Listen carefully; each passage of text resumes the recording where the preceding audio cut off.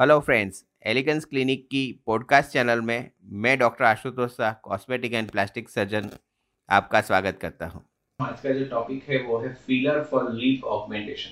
दोस्तों, lip augmentation जो है वो उसकी ज़रूरत हमें तब पड़ती है जब हमारी एजिंग बढ़ जाती है। एजिंग बढ़ने की वजह से लिप के जो शेप्स हैं वो चेंज हो जाते हैं, लिप की लेंथ बढ़ जाती है, उसका जो गुलाबी पार्ट है उसका दिखाव कम हो जाता है और लिप्स अंदर की ओर ऐसे मुड़ जाते हैं।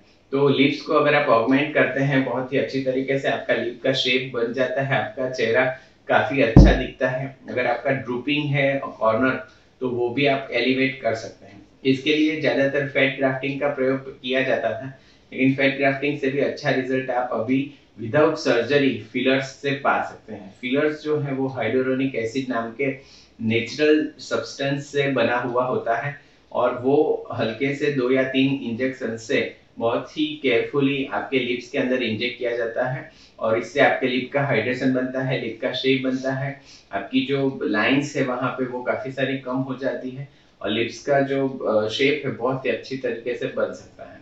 ये ओपीडी प्रोसीजर है, आपको एडमिशन या सर्जरी की जरूरत नहीं पड़ती है और बहुत ही सेटिस्फैक्टरी रिजल्ट्स के साथ आप लिप ऑगमेंटेशन करा सकते हैं।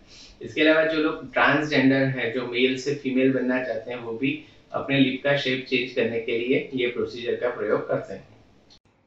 तो आपको इसके बारे में और जानकारी चाहिए तो आप हमें 9879546805 यानी 98 795 46 805 पर कांटेक्ट कर सकते हैं। और थैंक्स फॉर योर टाइम।